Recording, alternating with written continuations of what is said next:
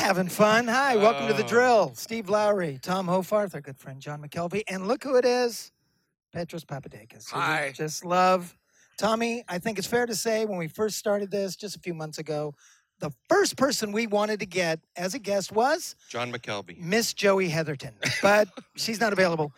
But he was number 2. And we love Petros. Petros, thank you. We know you're busy. And No, thanks it's for being my there. pleasure. It's great to be here during football season. Anything for you guys. It's great to be here in Carson, California, home of the Colts, the Carson Colts. And I don't know if you guys knew this, but when I was a younger person, we talk about it sometimes on the radio show. My father, who owned a restaurant in San Pedro, opened a restaurant here in Carson in a building that the family owned, I think still owns it, called Colt Burger. Really? Oh. As a celebration of the Colts. It had the big, beautiful sign. They spent a bunch of money in a big, beautiful turquoise, or the color of the Carson Colts. And, had all these great football memories on the walls. And, was really quality. Gene Balduggle Hall. Nobody ever went there. Could it be that they misunderstood the title of the restaurant? Yes? Colt Burger? Some say. Oh, yes. I got you. Some say. Because you guys used to own a horse. Well, that was after. And then he disappeared. Yeah. No, he burned to death. Oh.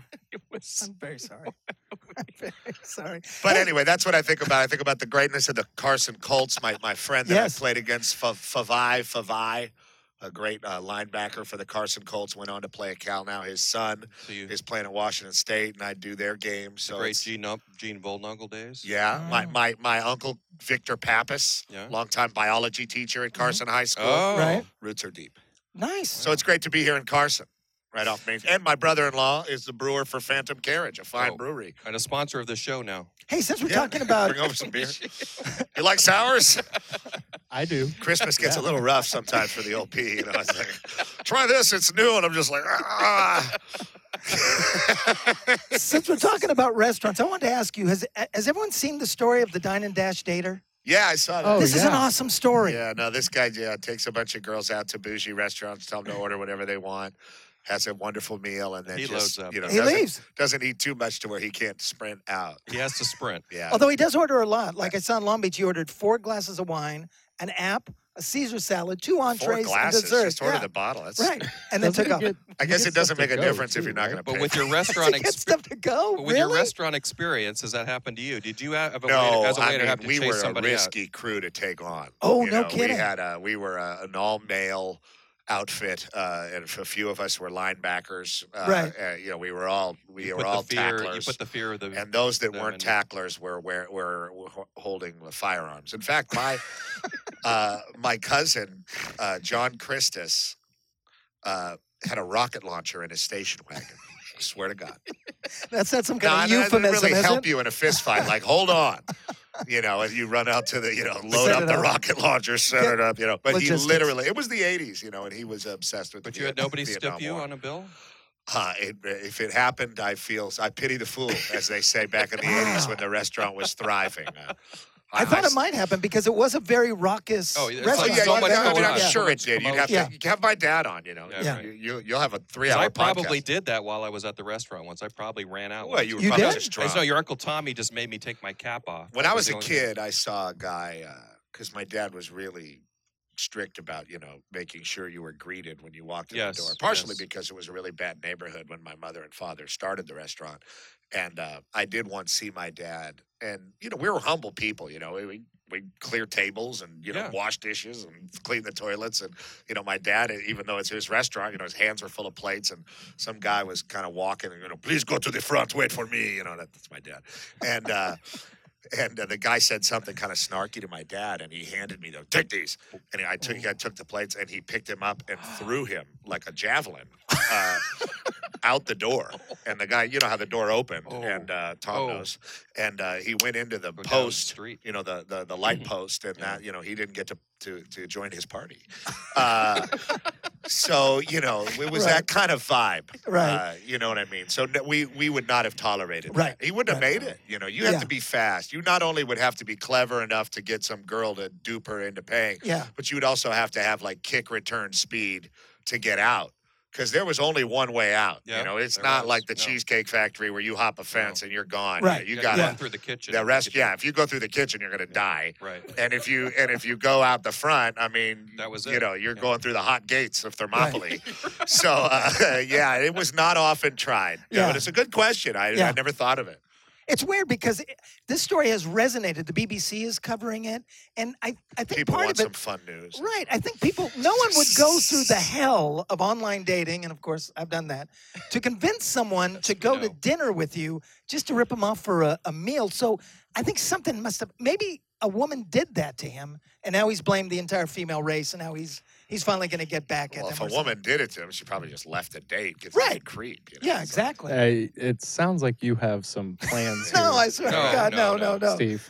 The breadsticks are free at the Olive Do you know Garden. he That's could the right get? way. I was looking. He can get 16 years Oh, for man. this. Well, they always pump that up. Right. There's like, he could get then- 25 years. Oh, he got off with 20 hours of community service. I see. But then, as we were talking about, people probably confuse you for having ownership in the Petros restaurant in Manhattan Beach. People think all kinds of weird things about me. You know, when I realized how short people's memories were, because when you're young, you don't know. You think, your era of playing football was the only era. Right. You don't really realize that there's only going to be more football players. Right. Not less. There'll only be more football players, and there'll be more dead football players. Right. So I got more perspective on that when, like, the first game I ever called was a high school player, Los Alamitos high school kid named Antoine Cason, and then I did his first game in college at UCLA, and he had like a couple picks or something. And then he played for like 3 NFL teams for like 11 years, and he's been out of the league for like 15 years. Right. Like, man, Wow. I've been doing this a really long time. Yeah. Yeah, you just realize that time kind of goes under you, and you just kind of interpret it differently as you get older too. Because I used to be like really involved and think, this guy's the best of this of all time, and it's you realize how subjective and relative everything is, and really start to feel useless and futile. Well, ask him about that. So one of the themes, speaking of feeling futile, one of the themes to our show is we always think that people who are not from LA want to define what LA sports is all about. Yes. Okay. So that's kind of been Steve's. Yeah, it was one of the first reasons we wanted to do the show. We got so tired of like a New York Times reporter parachuting in for 3 days and then saying, here's LA.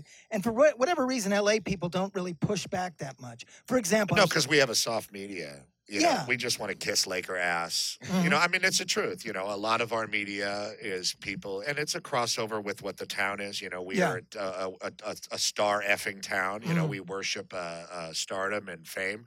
And, it trickles into the way we deal with our sports and the way we communicate with our fans. Right. We are a soft media, just college football wise.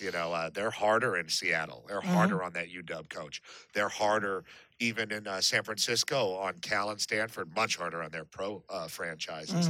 San Diego, I don't know. Everybody's just stoned. Yeah, but Steve gets a little bent and feels like we should take ownership of this. So that's kind of what we're trying to do. But I mean, I think you're right. But the truth is, so many people interpreting sports from Los Angeles are not from Los Angeles. That's Not just the guy parachuting in for 3 days, but the guy that lives on Manhattan Beach Boulevard. Those guys are also in, like Colin Cowherd. He's a transplant. He talks about living in Manhattan Beach, but he doesn't know where Norwalk is. Right. He couldn't tell you, how to pronounce Gardena. He'd say Gardenia. He'd say, I said Gardenia for the first year I lived here. Or La Canada. Canada, Right. And little nuances like that are LA sports. This guy played at La Mirada. John Arnett played at Manual Arts High School. Yeah. To me, that's the stuff about LA sports. I love doing that kind of stuff on my show. Whether it resonates or not, I don't care. Right. We'll have Bruce Dern on, and we'll let him talk for 30 minutes, ramble on about a 4x1 race he saw in the Coliseum in the 40s, because that's great LA stuff. That's It is. LA sports. It's an To me, experience. it's the Olympic. It's not, Shaq came and, the Right. Staples Center was alive with corporate sponsorship. And, Right. that's not LA sports. LA sports is So- much more localized. So when you visit other cities, as you do as a Uh-huh. broadcaster, do you have people try to say, "Oh, in LA they do this way," and then do you even like defend it, or do you just like, let them go on and just like?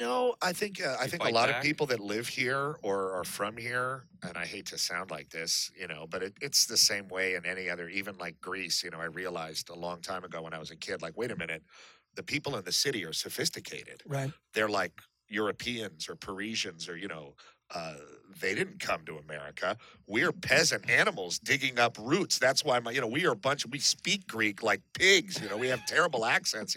We're from the village. Right. Any American immigrant like Italians, Greeks, and stuff like that, they came here because they were incredibly poor. Right. So you kind of have that realization about maybe I'm not really like I think I am. And when it comes to Los Angeles or telling people how things are, people are just enamored with the place. Mm-hmm. We have young guys on our crew. They hook up with like 5 girls a trip in Lubbock because it says L.A. on their Tinder. Right. It wasn't that easy back when we were young. Come on now. Like talk to people, right. Call girls on the phone and be like, "Is your daughter home?" It's true. You had to chat up the parents. Yeah. It was a different deal. Now you just swoop in like the Midnight Rambler, like Mick Jagger over the wall. Oh, I know.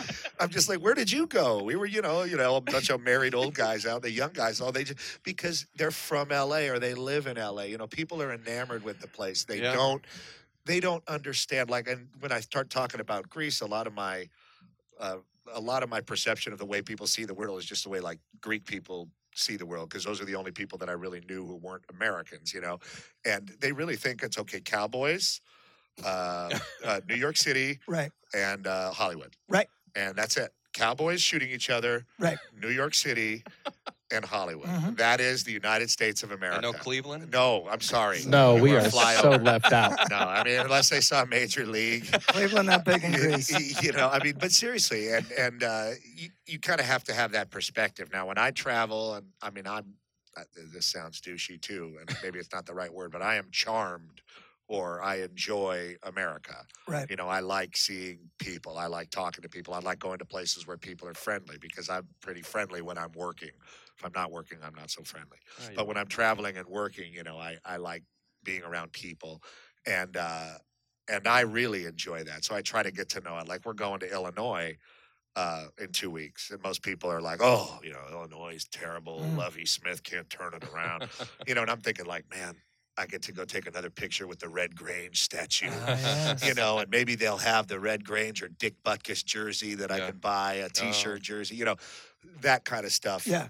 I like. And maybe I can get to La Bamba, where they have the burrito the size of your head. Matt tells me about it. It's a guy with a football uniform on, but the head of a burrito on the sign. That kind of stuff is that's what I enjoy. And, and I think that's if you really love LA sports, that's the kind of stuff you like about LA sports. Like, find me the building. Well, that's why I always thought you'd be great on ESPN Game Day. You'd be the guy who could just take people out and introduce the city to them. Yeah. I like working, whatever, but traveling is tough for me. But those guys travel a lot. And the funny thing is, the Hollywood thing that we get saddled with, people say it in such a way as if we don't work hard here. Nobody works harder, as John can tell you, as people who are in show business. They're getting up at 4 a.m. They're out on the streets. They're lugging stuff. Yeah, there's 2 or 3 stars, but most of those people are incredibly hardworking. Most people don't even know LA's the #1 manufacturing city in America. But I didn't know it. See, there you go. LA's a very hardworking of washing town. machines, apparently. Wow, that's another. Oh, yes. But about find Hollywood, but just give me Hollywood in the 50s. Show me the hotel Red Sanders died in with a prostitute. Yes, that's LA sports. Yeah, somebody finally wrote about it. I know. Well, kind of. We they kind of wrote about missed it. your niche, man. Yeah. Oh well, we set it straight. I was on his show, and we set him straight. We had to. Yeah. That was tired of the lies. I am. It's been 60 years. Can we just say the guy died in bed with a toot? I think it's like at this point it's a Right. badge of honor. Yeah, I mean Right. whatever. Yeah. So not to make this sound like inside the actor's studio, Mhm. but we wanted a launching point of some questions to ask you and let you pontificate as much as you want. Please. Okay. You don't have to just give one-word answers, but so we made a list and we thought this is how we kind of carry the show from here. Okay. If that's Okay. good. So it's like What's that Although- guy's name? Lipton? yes, Lipton. Yeah. We don't want Lipton. to. Yeah, Yeah. We don't want to be Yes. Lipton-esque here. Yes. But now I feel That's like it to Juilliard? I I feel compelled to ask a washing machine question Sure, because go we ahead. know Fletcher, his son, My is son, is enamored with washing machines to the and extent. appliances in general. Okay. But to the washing extent, machines as a mostly. 6-year-old, we were told now that he repairs washing machines. Well, he can give advice. He doesn't get in there, but he can tell you, like, But hey, he there's knows- something wrong with the spin cycle, things like that. But he knows Maytag is. He knows the difference between Maytag, Samsung, top loader, front loader, stacked washers, which ones use energy, which ones are electric, which ones use, I don't know, coal. I don't know what the. He watches like YouTube on it all day, and then we go to the. Well, we can't go. We got kicked out of Home Depot, but they let us. Did you really? Yeah, they just told us what we were doing was not cool. That is against God. At Lowe's, they're cool. Yeah. Lowe's, they know. Remember us. that Lowe's, our sponsor. They let us do whatever at Yeah. Lowe's. Especially after dark. The one Lowe's on gets a Sky little Park. freaky. Yeah, he goes around all the washers, and they just let him do his thing. But he at knows Home about Depot, recalls. There's dicks at Home Depot. Wow. You can't do that. I was like, what? You can't look at the washing machine? I remember my daughter when If she you're was not young. buying, get out. Yeah, basically. That's what they When my tell daughter was young, if a Chevy commercial came on and Bob Seger was singing Like a Rock, my daughter, when she was like 3 years old, would just freeze, just stop. And you couldn't move her until that song was over. And the kids, there's stuff going on Stand there, an man. arrow straight. Yeah, I was going to say Bob Seger just kind of has that effect on everybody, though, right? It's true. I think so. You'd hope not. But Right, I was love the there. Bullet Band. Against the wind. So, from our list of questions, we wanted to ask, of course, the cliche one. What's your favorite curse word, and what do you think it says about you? I used to have a whole routine about my favorite curse word, but I don't know if that's the case anymore. You're allowed to just swear here? I guess. He It's the does all the internet. time. We never do. He's a but, fucking yeah. potty. There you go. There you go. Hey, Oh, hey. I would say, like, You're a shitty potty. I mean, I've always liked a good slap dick, just to Oh. call somebody Oh, a slap nice. dick or a cock slap. Yeah. But the F word's pretty powerful. Sure. Because you can say it in so many different kind of ways, Mhm. like like an astonishment, like an F, Mhm. or like F, like really mad. Yep. You could really, it's so versatile.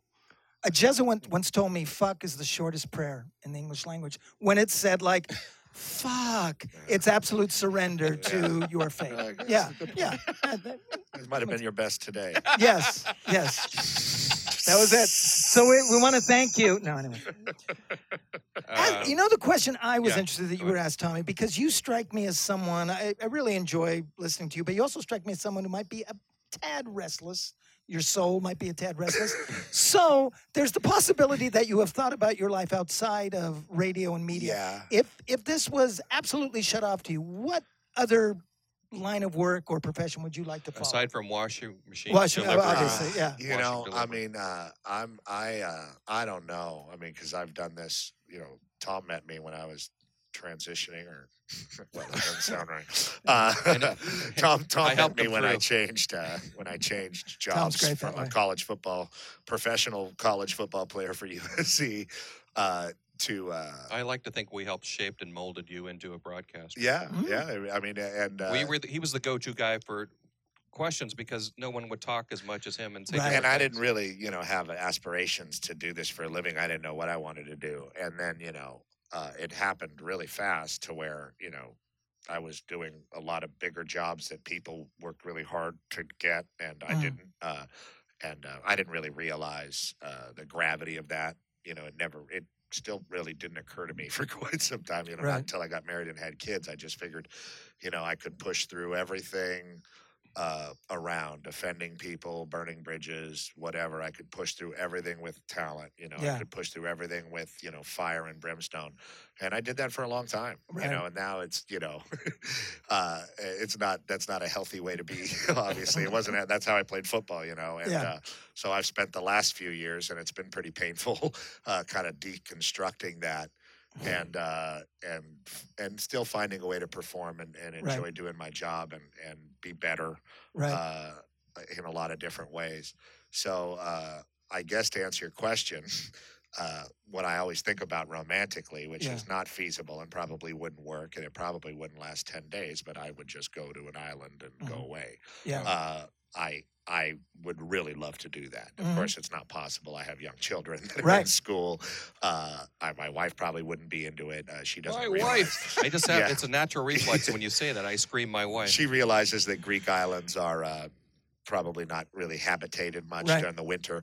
But, you know, I would really love to see if I could be somebody that could just cut it off, because whether you're really popular or not so popular, or you have people that listen and it matters to them if you're on the air, and I'd like to think to some degree that I do that, you have a tendency to become really self-important about yourself on the air. You know, you become really self-important about, you know, what if nobody hears my opinion today? Right. You know, and that's not a good look for a human being, I think. And God, I struggle with it, you know. And, you know, in this kind of work, you struggle with ego, you struggle with, you know, comparing yourself to others, you know, even people really close to you. So I would really love to reach a point in my life someday where I could just literally cut the cord and no longer be relevant in media, if I am at all, like, you know, just be done with it. Right. And I don't know financially if I could ever do that, or, you know, I don't know if that day will ever come, but that is my dream. And you know, and what I really like doing is reading and collecting music, and really those two things, and being with my family. I'm not really a complicated person. Tom knows, I've mentioned this to him, that one of my great fantasies, I like action figures. is just to go to Europe and not tell anybody and just be by myself. And when I say that to other people, there's this note of recognition when people go, yeah, I think that is not unusual. Yeah. I mean, I wouldn't want to be with my wife and children. Yeah, of course. Yeah. Mine are grown, but mine are grown now. Yeah, so, I mean, you know, it's just a stupid pipe dream, and I'd probably go and be like, "Oh my God, they're averaging 3 yards a carry, son of a bitch!" You know, get me on the radio, give me an ISDN line. You know, what are they doing? They're in a shotgun inside the 5, son of a bitch! Stop it! You know, I mean, that's probably what would happen. I'd probably flip a euro, and you know. But my wife Rhonda always thought you would be a great English college teacher. Oh, absolutely. Oh yeah. With the patches on the elbow and all. I that. would. I had some great. I did love that part of college, and I think it's not an experience that most guys or most athletes have, probably. Yeah, the Robin Williams poetry teacher. Yeah, you know, I had a lot of those at USC, and you know, whatever you want to think about USC, they had a cool English department. Everybody, you know, big schools like that have cool English departments, and they have cool teachers. And, you know, people that are just. I mean, when somebody's passionate to talk to young people about the past and about literature and about, you know, some like John Keats or something like that. And if you can translate that, I mean, that is so valuable to me. You know what I mean? I mean, I know it doesn't really mean much to most people. I asked my TV partner, DeMarco Murray, if I could buy him a book. I was going to buy him Letters to a Young Poet by Rilke. And, he just looked at me like and I'm like, you know what? I'm probably just not going to go down that road. But to me, like, that's really powerful. And I'm certainly, you know, I could do that. I wouldn't want to have to write a paper to become a professor. No, I know. I wouldn't want to have to do any work. You know, I didn't have to apply to college. Is there any work required? No, I wouldn't have to. If you get an honorary degree, let me show up. Yeah. You know, and I could, you know, because I could teach passionately about that. You could. Yeah, a few different authors. I enjoy that kind of stuff. Which authors? You know, I change all the time, you know. I've become a real Anglophile. I read like things like British detective stuff now. British detective stuff written by a woman in Connecticut. Recently, Grimes. She writes a Richard Jury detective. He's like, you know, all proper Margaret Thatcher era England. Scotland Yard. Before that, I read all the Conan Doyle again. Before that, I read all the Raymond Chandler, and a guy named Ross McDonald, who's a Long Beach detective. He wrote a guy named Lou Archer, Paul Newman character, in one of the and so I got into a lot of noir. The Third Man, stuff like that. But my favorite author when I was growing up, and the stuff that used to inspire me, was like Robertson Davies. Was a Canadian writer. He kind of taught John Irving to write. You know, I read A Prayer for Owen Meany, and I really loved it. So I wanted to find out the root of it. I kind of do that with music and you know and football. You know, if I like a certain kind of football or like the Wildcat, it's like you go back and okay, well that's the wing tee. It's a single wing, you know. So I like to do that kind of stuff. So I went back and found out that John Irving, you know, was taught to write by this guy Robertson Davies. Or like if you really like Charles Bukowski, who was a local writer, died in San Pedro. Yeah. The guy that taught him to write was another local writer from Colorado, but transplanted, and a Latino guy named, or maybe he was Italian, named John Fante. Yeah, Fante. Yeah. Ask the Dust. You know, so that's kind of, you know, the stuff I enjoy doing. And I'm by no means an expert in any of it. I'm just a fan of... but that's the beauty of your show with Matt for this long. How long has it been? 15 years? This is our 12th or 13th year. Yeah, but the beauty of it is your show, as people know, is probably 20% sports and the rest is... Yeah, and Matt always puts it like this, and more, you know, I actually, you know, sort of halfway hear what he's saying. But he puts it like any good relationship. Yeah. What was that? Sometimes it sounds like the Peanuts guy. But you know, he says, like, you know, we're lucky because by the time we get on the air, everybody's done talking about everything. That's true. You know, and I never really thought of it like that because I do it either way. Right. But it's true. And if we do too much sports, people get mad now. You know, they're kind of conditioned to, and it's not like, you know, I use sports as a foundation, but the radio, you know, it's really interesting. I had a really interesting experience today, and I hope it doesn't sound self-serving because I'm not trying to be that way. But you know, people come up to me, not in droves, but when you do radio, you know, you connect with people in a different kind of way. Very intimate. And you know, medium. I did a yoga class this morning, like I do every morning, and a beautiful woman, you know, was older than me, came up to me and introduced herself, and she's married actually for 3 weeks to a guy I know, an older Greek guy. And but she knew the show from way before that, and she said I was a caregiver, and I had a dying man, this man named Brian, and he was riddled with cancer, and I was with him for years. And the most important thing was the Petros and Money show, and I'd put it in his ears, and you know, I'd listen along with him, and I became a fan of the show.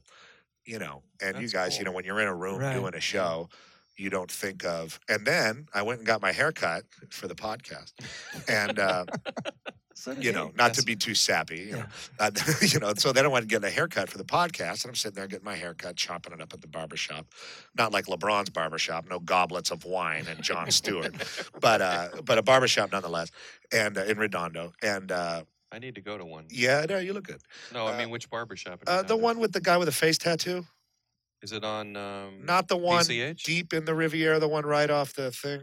I don't know. The one that looks at the back of the Rock and Brews.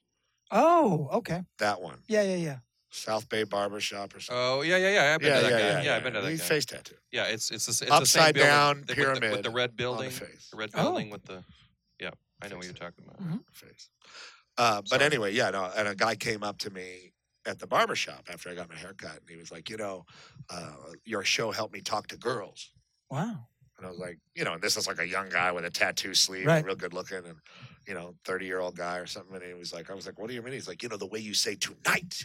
Oh. And I was like, you mean the way Ron O'Neal says tonight in Superfly? I mean, because that's, you know, because that ain't me, dude. That's Ron O'Neal in Superfly. You know, that's just how we heard tonight because I would watch. That's exactly why I think listening to your show works, because when you get into Lance Romance, you're not giving away crappy advice. Well, this is great stuff. I haven't done it in like 6 months. I know, but it doesn't. Whenever you do it, or when Matt does, his gambling advice. Yes, yes. I mean, it's legitimate stuff. It's not bad advice. It really works. Well, I've been to a lot of therapy, but you know, I just found it was interesting. You know, that you have an old man, you know, and he's probably listening for a completely different reason, you know, and both people their lives are affected, and it's you know, it's just an AM radio show. You know, it's not. You know, and, you know, I resist talking about things that are really important to people to a certain degree, but because in that, I think the show is important to people to, you know, just to kind of get through the day. And more as I'm getting older, I appreciate that part of it too. Because when I was younger, I really liked talk radio. It's kind of hard for me to be into now because that's what I do. For every once in a while, I listen to Tim Conway Jr. and I'm just like, this guy's a genius. Yeah. You know, this guy's so freaking good. You know, but that doesn't happen very often. I don't listen too much to much else. Tommy, you're the media critic, so tell me if I'm right here. Their show has got to be one of the key shows in kind of changing what sports talk is, right? Well, it's a natural chemistry that happens. Yeah. And some people are good at just talking sports, and some are good at not talking sports. And I think when you have that crossover, it resonates with a lot of people who are more like us that have other interests and want to be more well-rounded and learn about whose birthday it is today and things like that. I just couldn't do it. Yeah. You know, I just couldn't do it. I just couldn't sit down and be like, I mean, I heard the other day they were going through the NBA's top 100 players. It's just like, fuck. Yeah, I mean, it's just, I mean, you know, or like, you know, hey, who's the best power forward in the West? Right. You know, who do you think it is? And it's just like, I don't know, man. No, that's not even a discussion. I was on a Catalina boat the other day, and this guy worked for the NFL Network. He's like, right now, $5,000. Who's going to win the Super Bowl? I was like, just throw your money off the freaking boat. Dude. Just shut up. You know, I'm hungover, coming back from Catalina. I've been looking at washing machines all boat. day. Yeah. We did. We had a good washing machine at the There you rental. go. Fletcher was very pleased with the wash. It was very slow. I love Fletcher. He was not happy about the speed of the spin cycle. Does he like hand washing? Hand washing. Well, no, yeah. You know what he does? Yeah. He bought a salad spinner. Oh. And he puts soap in it, and he's turned to and clothes, and he literally washes clothes, and he does a slow cycle. Then he cranks it. Then he does the rinse. So he literally turned a salad spinner into a functional washing machine and did his own wash. God, what this a genius. kid is awesome. I was going to ask, was it a... Did you ever see the movie Rushmore? Yes. Where Bill Murray goes, never in my life did I think I would have sons like these. They lock the door on him. He's unlock it. That's what he did. He does that all. He locks the door on me. He's like, grabs his crotch. I'm like, what? And it's like, awesome. I grew up in such a violent house where they hit us all the time. Yeah, and I've never hit him, but I've never wanted to more, you know? And it's like, I'm just like, you know, and it's like, he's violent toward me. And it's like, wait a minute. I don't hit any. Why are you violent toward me? What happened? Is it just bread in the bone? I run into him at a Fat Burger, and the first thing he goes, don't let him hit you. Really? He punched Tom right in the face. Damn.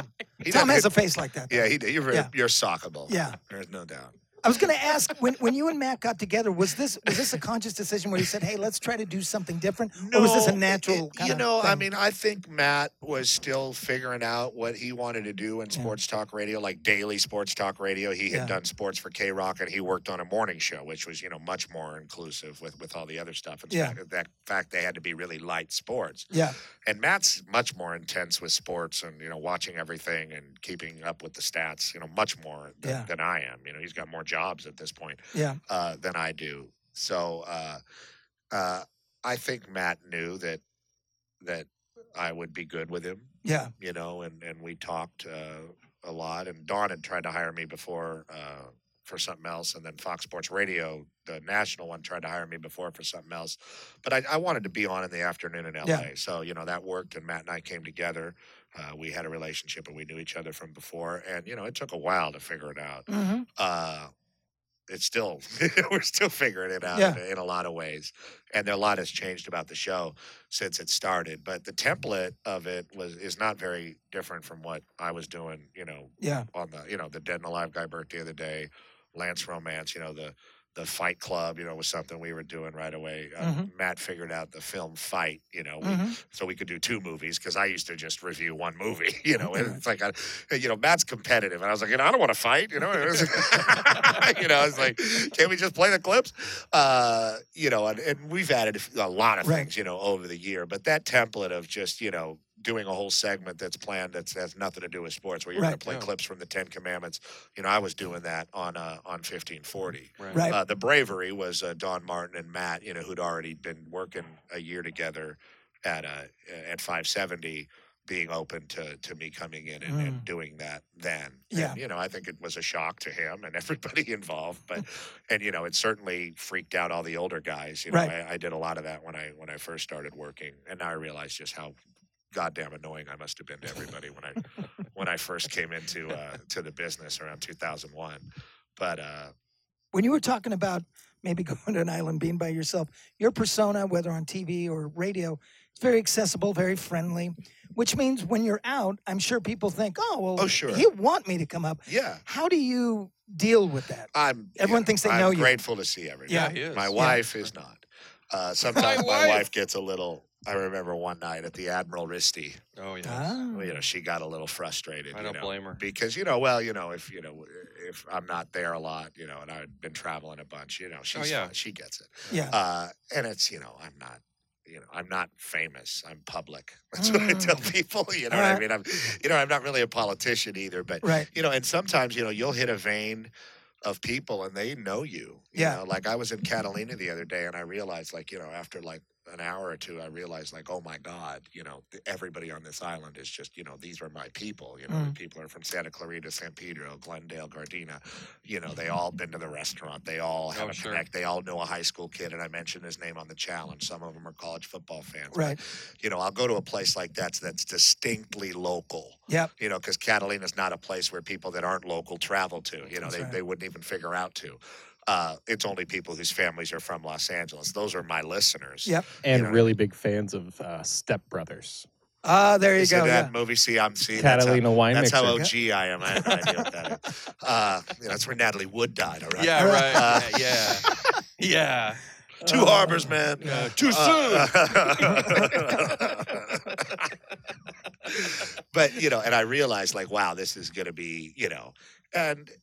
instead of being a little bitch about it, I just embrace it. You know what I mean? I was at a bar, holding onto the back of an old man's head, 6 hours later, I love you, Jim. Let's go Pacoima.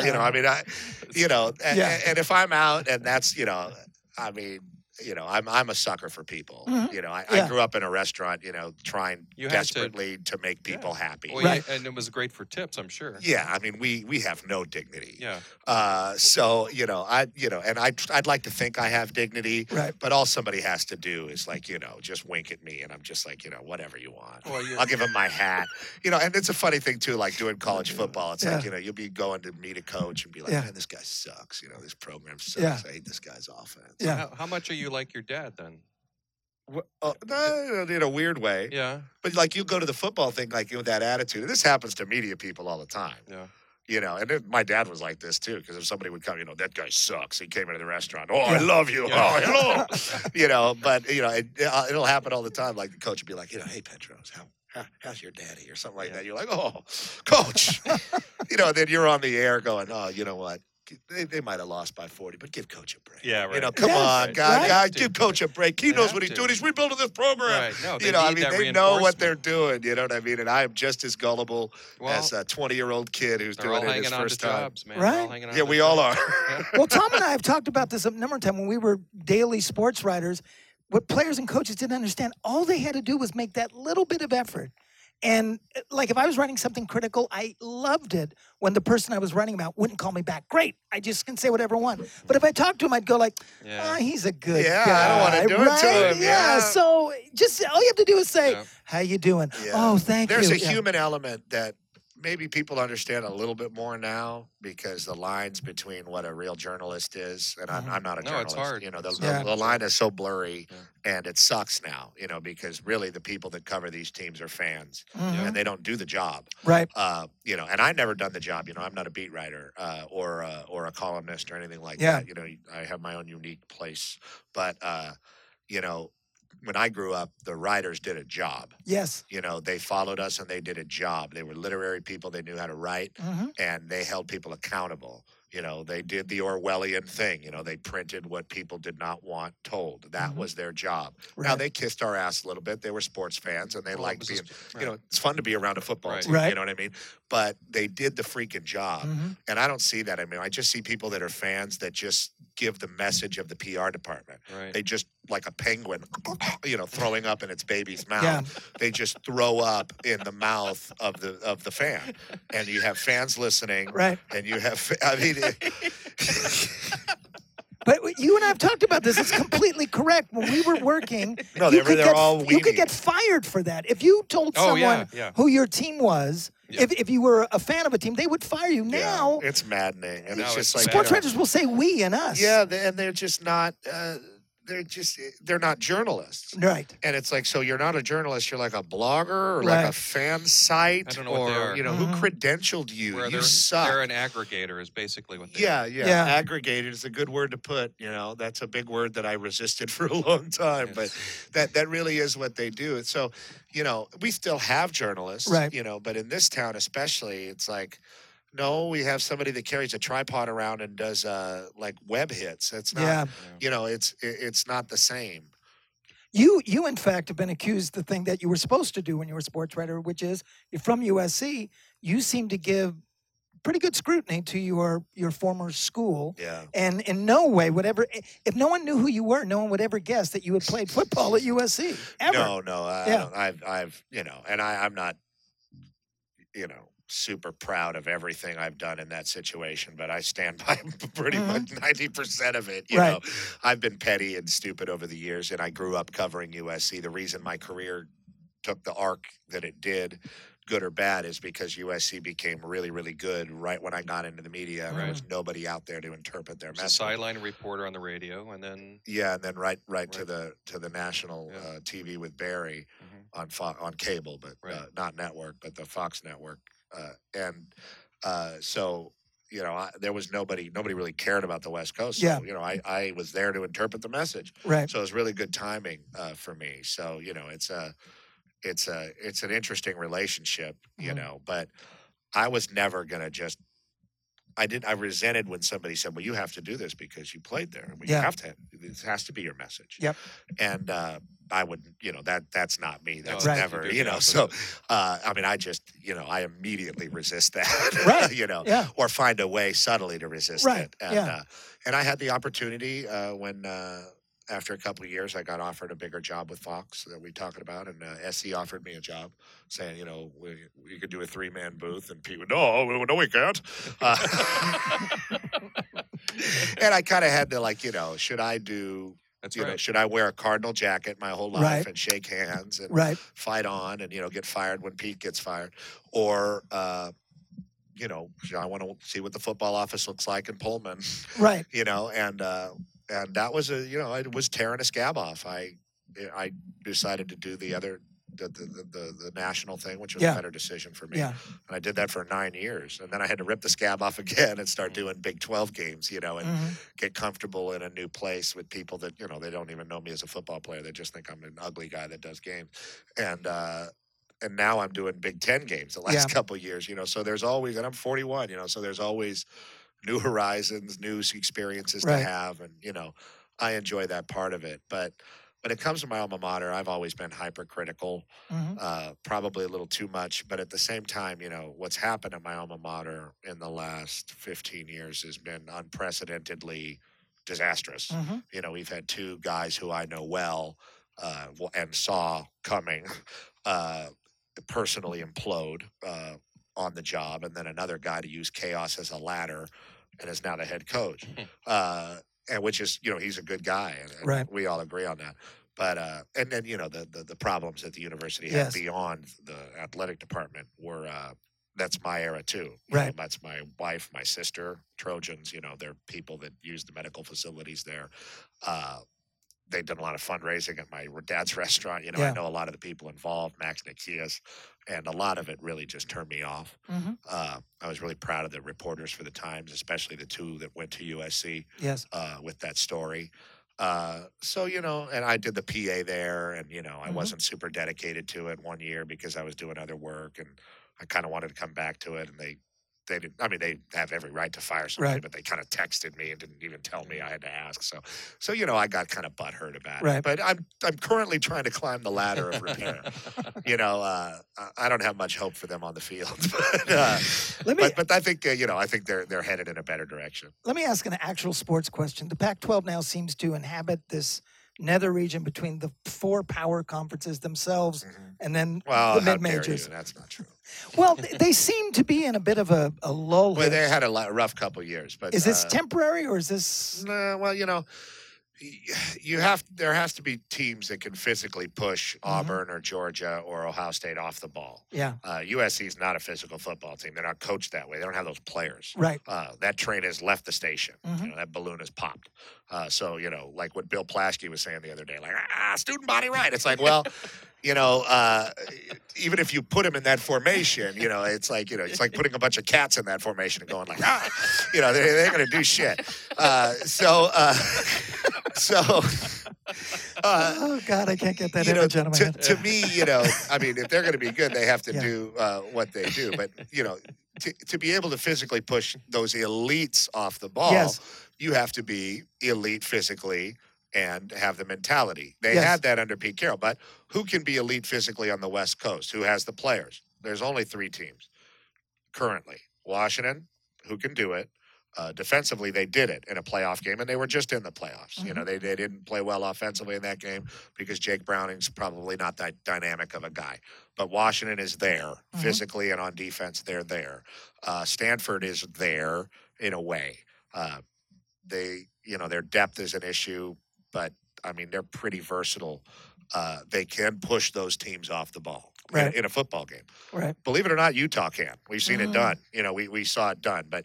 USC in their current form cannot, and to me, that's what you see. That's why, Clay Helton won 10 games 2 years in a row. It's like, okay, yeah, but when you played against Ohio State, they didn't move 1 inch. When you played against Alabama, they didn't move 1 inch. It was embarrassing. That's why Michigan had to hire Harbaugh. They'll let him win 6 games a year there in a way that they would never let a guy like Rich Rod, because that's the football they're used to. Yep. They want to see them grind it out. That's their mentality. And it's weird to me that USC's sitting here in a spread and nobody goes, hey, wait. Now they're just starting to. And I've been saying it, for 3 years. It's very odd. Right. So basically they're taking themselves out of the conversation.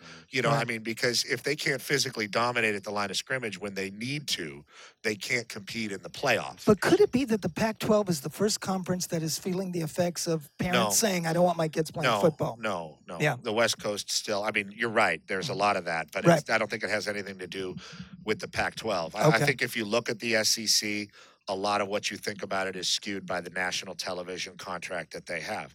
They have power teams and they have have-nots, just like we have. Sure. Right. If you look at the Big Ten, it's exactly the same way. Right. 107,000 people at Michigan, 35,000 in West Lafayette, down the road. So, it's not really that different. The ACC has freaking Wake Forest in it.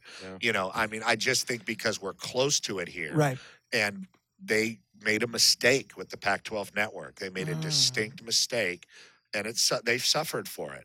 Now, on the field, they've had a rough couple years, but is every football innovation coming from the Pac-12? Is the best rookie in the NFL from the Pac-12? The answer is yes. Yeah. The West Coast is the innovative place for football in this country. It ain't Tuscaloosa.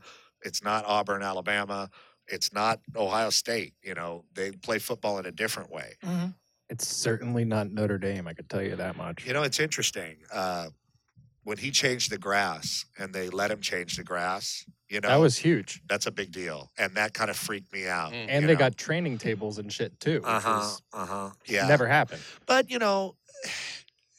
I understand to a certain, the kicking and screaming and resisting change and being dragged into the 21st century, is not fun for a lot of us. And some stuff should never change, but I think some stuff should. People did get hurt on that grass a lot. There's no doubt. Yeah. This guy plays a faster brand of football. It bothers me because I played on that grass and I want to see USC Notre Dame on that grass slogging it out in late October. That's what I want to see. Yeah. But, it's okay to accept some. Like when they first started doing the hitting, you know what I mean? When they first started changing the way guys hit and calling stuff, I was just appalled. I'd be doing the games and I'd be in the talk back to, we just can't even play anymore. This is ridiculous. You're just really emotional about it. And, over the years I've started to see, hey, you know what? The kids are doing pretty good. The game is exciting and they're not out there like literally trying to murder each other like we were. We wanted to murder each other. We wanted to. And, you see things change for the positive, and it makes you feel a little bit better. Well, explain the injuries that you've been through, and to piggyback time on that is too. it? I know we have. I'm sorry. It's what's that? about- Oh, you're good. I We're can good? do the injuries. Okay. Yeah. Just quick, one of the coolest things I ever saw was We got plenty of time. April when he and Matt were out at the golf tournament. Tiger Woods, they got a nice exclusive with Tiger. So after the interview was over, he and Tiger It was leverage to the hilt. He and Tiger are comparing leveraged injuries. up the ass. And Tiger says, "You're talking about your Oh, injuries." you wanted to talk about. He asked, "Did you guys get shot up?" Yeah. He wanted to talk about USC injury culture, Right. which is relatively famous in the world of football behind the scenes. Right. And we had a very interesting conversation. It was. It was fun to watch. I went through, I always say that I'm not unique, everybody gets hurt, this and that. But the truth is, the injury I had was especially horrible. I shattered my right foot in 1999. I've had, 8 or 9 surgeries on it. The original injury was a very bad injury. It just cleared out the joint. Everything was gone except for this bone here. Like everything was gone. It was like a bag of cereal. Yeah. And in repairing it, which was a long reparation, of course, I got a staph infection. But the staph infection was in the bone, which is osteomyelitis, which means, you have a good chance of losing your leg. So I fought through that for about 6 months, from running a really good 40 and thinking you're going to have to, play in the NFL and run down on somebody's kickoff team to living in a hospital bed. It really did kind of humble me a lot as a person, I've been varying degrees of an asshole in my life, but this was kind of like. Well, do you think you have CTE, or do you worry about that stuff? You don't know until you die, but certainly I feel that kind of stuff. Really? But the foot thing I did work through, and I had a PICC line and a wheelchair, and slowly started running. I scored 8 touchdowns on the one little leg. I went back and played one more year. Obviously, that wasn't a dream of mine, but whatever. It wasn't a great team either. But. Yeah, but whatever I was going to do in the NFL was going to be over. I couldn't pass the physical, which was fine with me. I didn't want to play anymore, and my foot still really, really hurts. But that was, kind of the story. As far as the other stuff, which is actually much more disturbing, I was a violent football player. Right. And, I had to play that way. I had to hit everybody with my head and face. Otherwise, I would not. If I wasn't violent enough, I wasn't going to be good enough. Because I didn't, I wasn't cat-like. Right. I was very fast, but I was very fast right to your Adam's apple. Right. And I had to be violent to get to get up toward the top of the depth chart at SC in the first place. I really paid my dues in practice than more than I did in the games. Back then you could destroy yourself in USC practices, and if you don't believe me, ask Charles White, ask anybody. Those were wars before they changed the rules. Now I sound like a really old man. But as far, I just remember getting hit, and not often, but not infrequently either. And just your face is like a TV, and everything just turns off, and then it comes back on, and you're somewhere else. Right. Happened to me in a football game once against Oregon State, and it was really visible on TV, and it's kind of funny if you're not me. And I remember I was doing an event for Mike Riley, and they played it for 2,000 beeves, and everybody's laughing. Right. I don't know what happened to me, because usually, me, I don't care if people say anything about me, but I was it freaked. I had a moment of this really horribly frightened moment, and it kind of shocked me. I don't watch myself play football. I don't watch. No, but that has got to be. It freaked me out. Yeah, you know what I mean? And I go to a lot of therapy, do stuff like that. But I think just like for anybody, it's just, you have to learn whatever to stay 2 yards away from what your emotions are. Maybe sometimes 5, and whatever your emotions are, just to try to, because doing what I do for work too, it's that's when I get most emotional, because I got to kind of strip raw to do the radio show and perform. Right. And I find myself getting, hurt easily and more offended when I'm doing that than in my normal life. I'm kind of better at dealing with it. Well, that kind of rolls into the last thing I wanted to ask you about was I get up early in the morning to move my car. So I hear you go on with Clay Travis. 520. Clay Travis is probably one of the most polarizing sports talk show hosts around, and you've known him for a long time. We were talking about this earlier about who do you compare him to? And very conservative. Wally George. Very, right. No. He's He's calm. Right. But when I think Wally wasn't calm. When I think about why you would go on with him, I would think right away, why would you do that? But then when you have a conversation with somebody who's even at opposite, if it's the art of conversation, it's the art of knowledge, it's the art of learning something new. I always learn something new when I listen to you two guys talk. Yeah.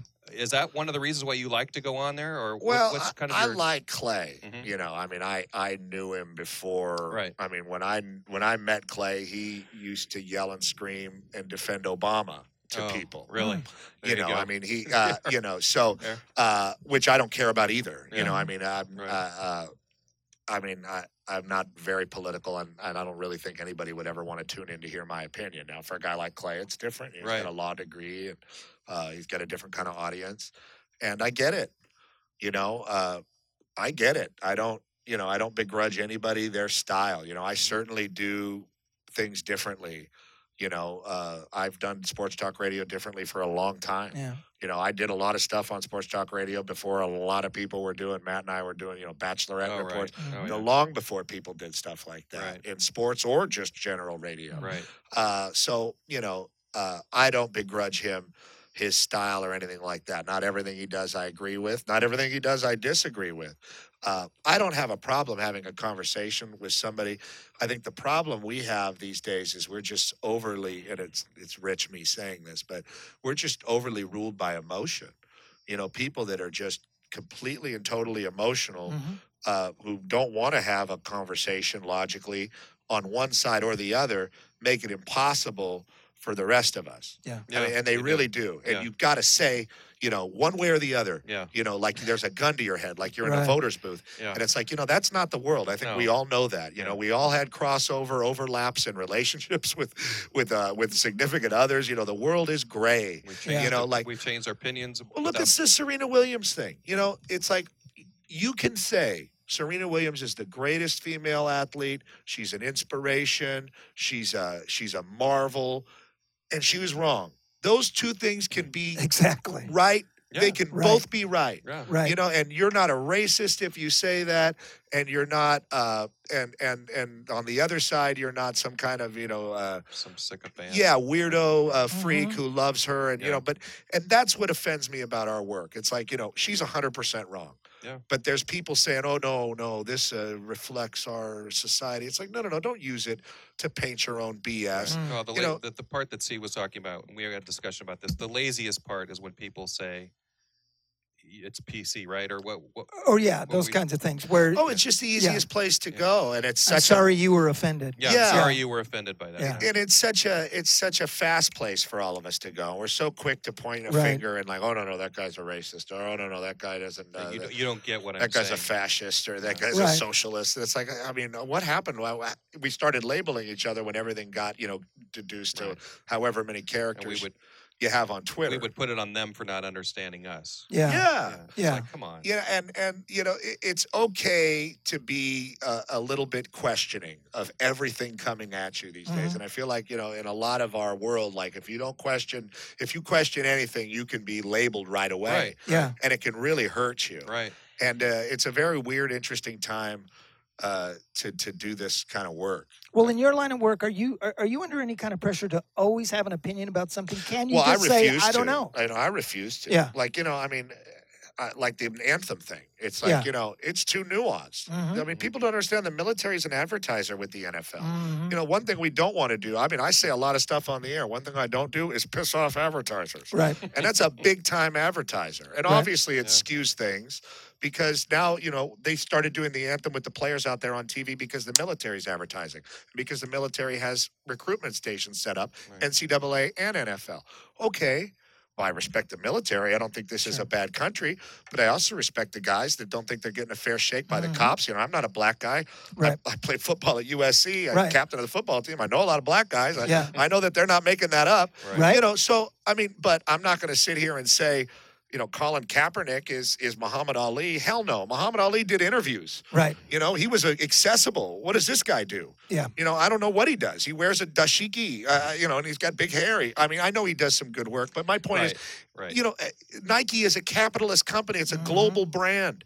they're selling shoes with with a social message to people that think it's cool to have a social message, but really they're just buying shoes. I mean, it's just the whole thing is stupid. It's a ridiculous argument to have, and then people be like, "No, you need to take a stand." It's like, take a stand on what? It's Jell-O. Yeah. I'm not going to stand on it. It's quicksand. None of it means anything. Yeah.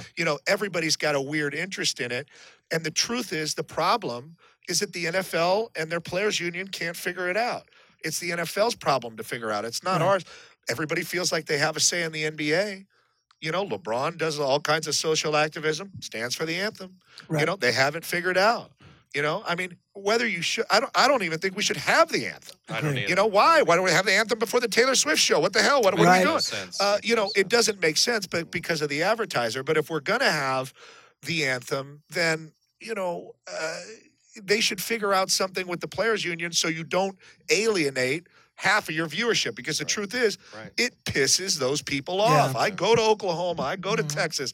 I do games all over the country. I love all kinds of different people, and they don't freaking like it. And I don't think that translates to, somebody, in the CNN building or in a building, where they're talking down to people. I think people there's a backlash against that. Yeah, you can't talk down to them. Yeah, I really do think that there is. It's like the aftermath of the McCain thing, that when he passed away, the thing was that he could be in disagreement with someone and still respect that person, still be able to see their point of view. We have a race to the bottom now. Yes. And it's funny, it's crossing over in sports. You see, that idiot Mark Jones and the stuff with the Pac-12, and, all this, poor Kirk Herbstreit had to leave Columbus, I mean, people are not rational. It doesn't bother. I'm not that popular, but after the games, I look my name up on Twitter and I read all the tweets about what a terrible broadcaster I am, and everybody has a laugh, and then you put it away. But some people take it real seriously. I knew someone who used to get a lot of that, and they wouldn't read it. It said it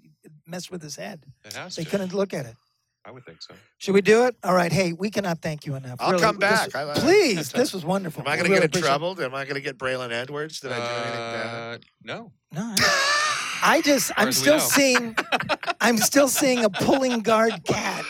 The cat. They're coming around. That's beautiful. Hey, this was great. Yeah. Thank you very much. Check us out on our podcast, The Drill Morning Briefing. This is a great show. You guys are a great show. He's a lovely human being. Thanks again. Thank you. Bye-bye.